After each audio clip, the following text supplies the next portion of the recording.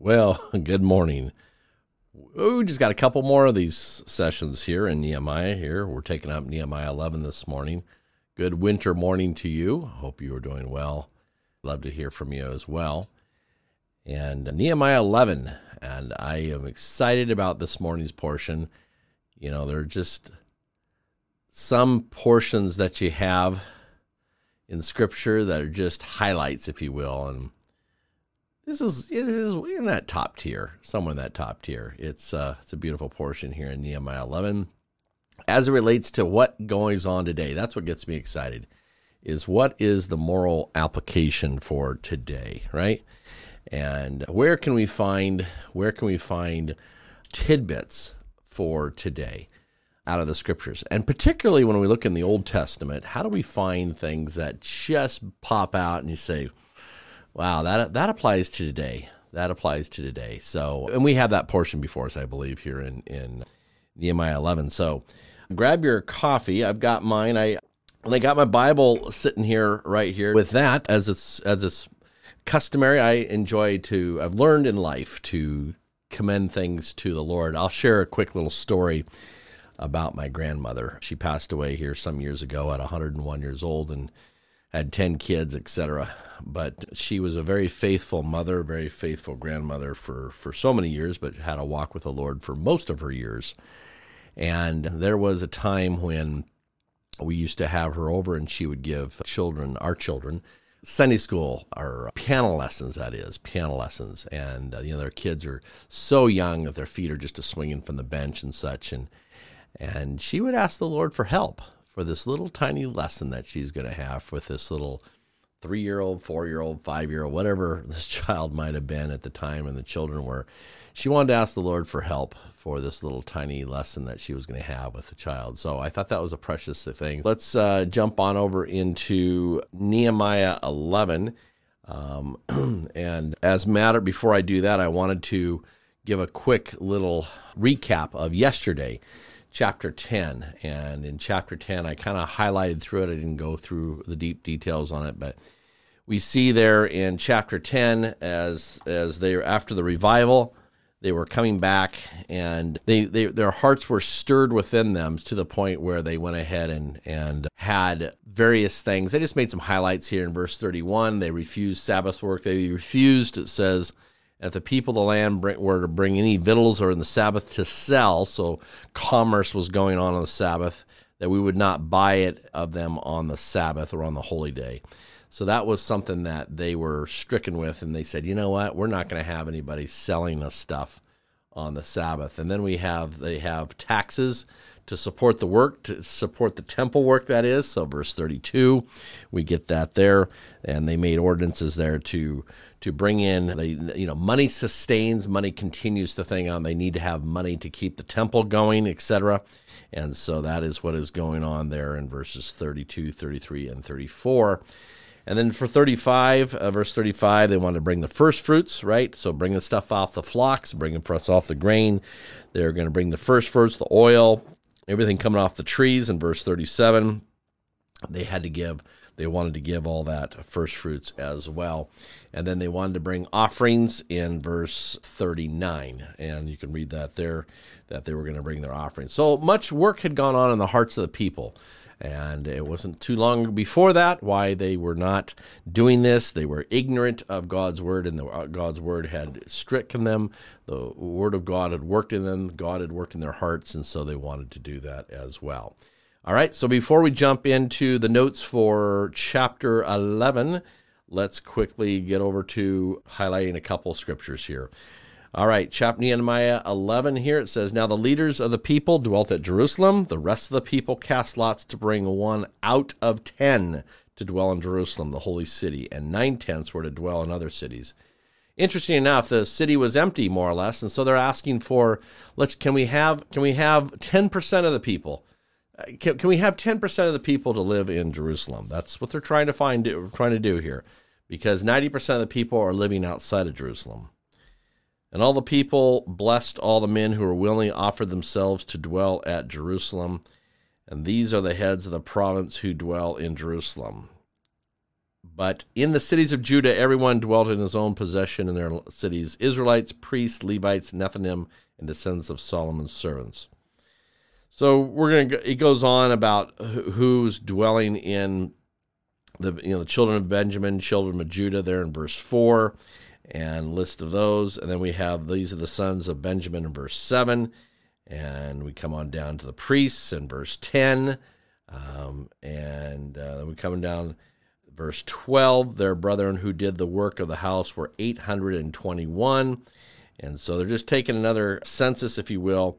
Levites are in I don't want to skip over verse 14. We have their brethren, mighty men of valor, were 128. And verse 15, also the Levites. So they have the Levites there as well. It's interesting to see that it's always important to have the Levites there. Levites were that one tribe. They couldn't get out there and have their own territories, if you will. They had cities, but they didn't have their own territories. But they were the ones that were in the service of God at that time. And then in verse 19, moreover, the gatekeepers, remember we talked about gatekeepers. We talked about the walls being put up, the porters being installed. Those are the gatekeepers. And there were 172 gatekeepers. And the rest of Israel, of the priests and Levites, were in all the cities of Judah, everyone in his inheritance. I want to focus in on verse 20 there. And the rest of Israel and of the priests and Levites were in all cities of Judah, everywhere in his inheritance. I want to jump on down to verse 25. There's a connection here. There's a principle here to pull out. Verse 25, and as for the villages with their fields, some of the children of Judah dwelt in Kirjath Arba and its villages, Dibon and its villages, Jezreel and its villages, etc. And it says over here in into verse 30, they dwelt from Beersheba to the valley of Hinnom, and also the children of Benjamin from Geba dwelt in Michmash, and some of the Judean divisions of Levites were in Benjamin. So the essence of chapter 11 is the fact is that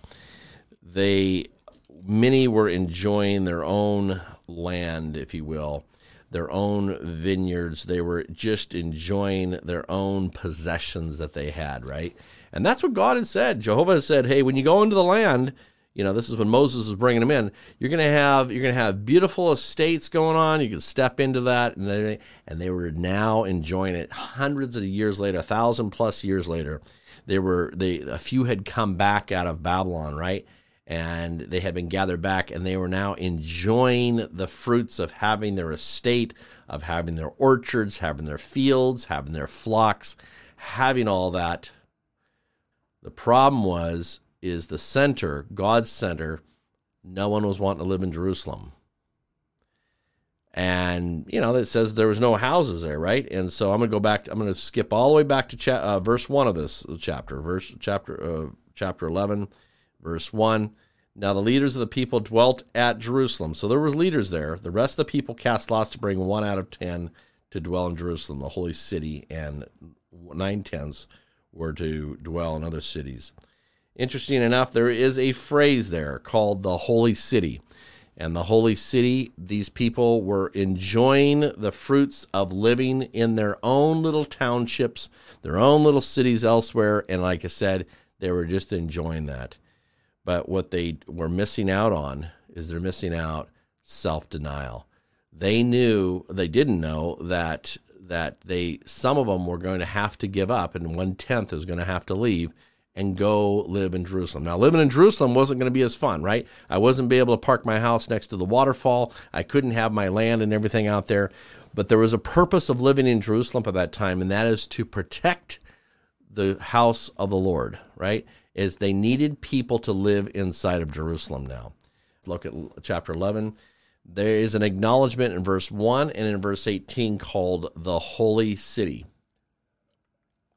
And now the problem is while it's a holy city that no one was there, very few were there, the leaders were there, but they need to protect and guard and keep it and maintain God's center. That has a premise for today, because in doing so, it requires devotion and self-denial. We're only on this earth for a little bit. And yes, we can live in our vineyards, we can live in our estates, we can live, enjoying life, if you will. Nothing wrong with that. But they had to come to a point of there was going to have to be some that were going to give up and devote themselves to live in Jerusalem to maintain the order, maintain the protection of God's house. And I thought that was an interesting play here, is we have the same thing as today. We have today, God still wants a center for himself, right? We still get that principle, even in the day that we live in, that he would want those of us to be gathered unto his name. Those of us that would give up something to be able to maintain God's order, to maintain his name. He's got a holy name. And yet, at the same time, it does take some self-denial. And for many, and we saw in chapter 11 here, they had to cast lots, and 90% of them were not going to go. So 10% of them were going to go live in the city of Jerusalem. And it does take it. And so as we go page after page to the scriptures, we find out that indeed it's something that it does take self-denial to preserve the name of the Lord Jesus. What does the Lord Jesus say about that? He says something that you may take up my cross, take up your cross and follow me, right? Just sit and chew on that. I chewed on that for a little bit, and it's like, what does that mean, to take up your cross and follow me? And there's some self-denial that goes on. Maybe I don't get to do this. Maybe I don't get to do that. Maybe those things are fine. But maybe I have to self-deny. Maybe I need to be doing something for the Lord.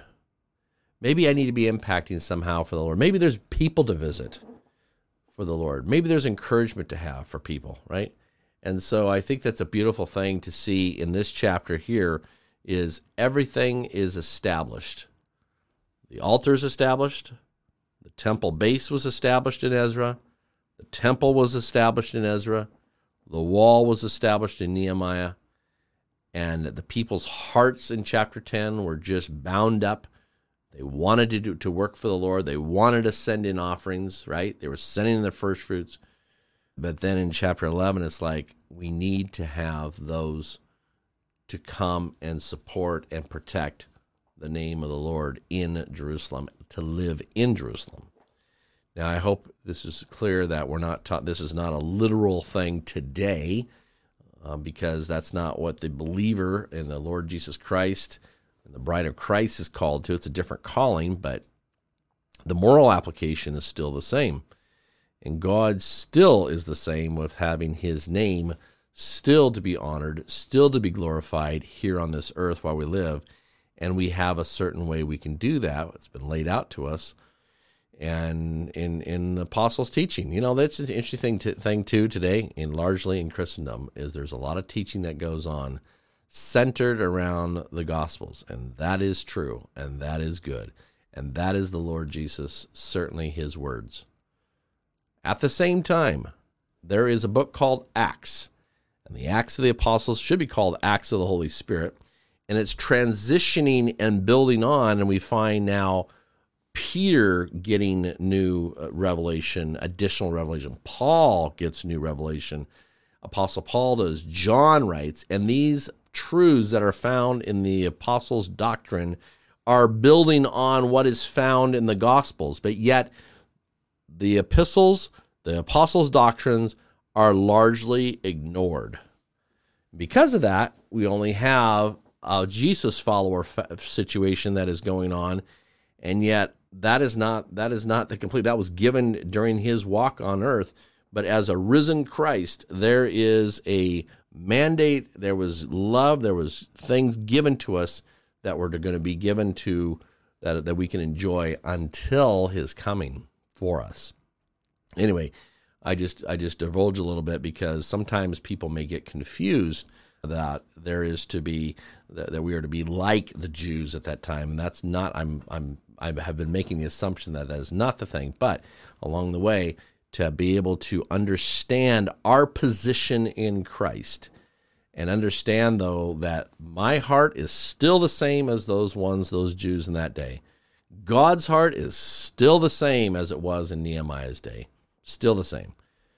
But the principles, the practices and such, the practices are different because of what the Lord Jesus has done, what the Lord Jesus has unveiled during his walk on this earth, and what the Lord Jesus has unveiled to us in the Acts and consequently further on into the epistles.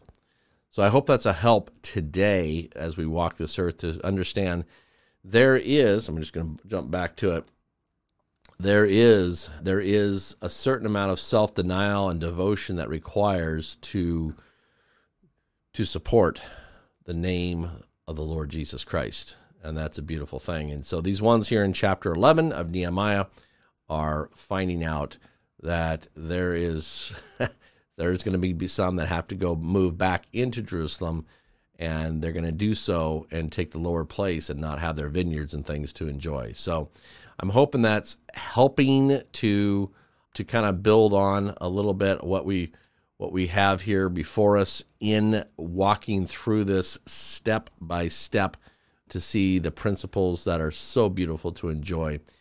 So as we go along here, I certainly encourage your comments and questions along the way. We are almost, what do we got here? We got 2 more chapters of Nehemiah here, and it's interesting to untangle them and to see the nuggets within there. So I hope this has been helpful for you.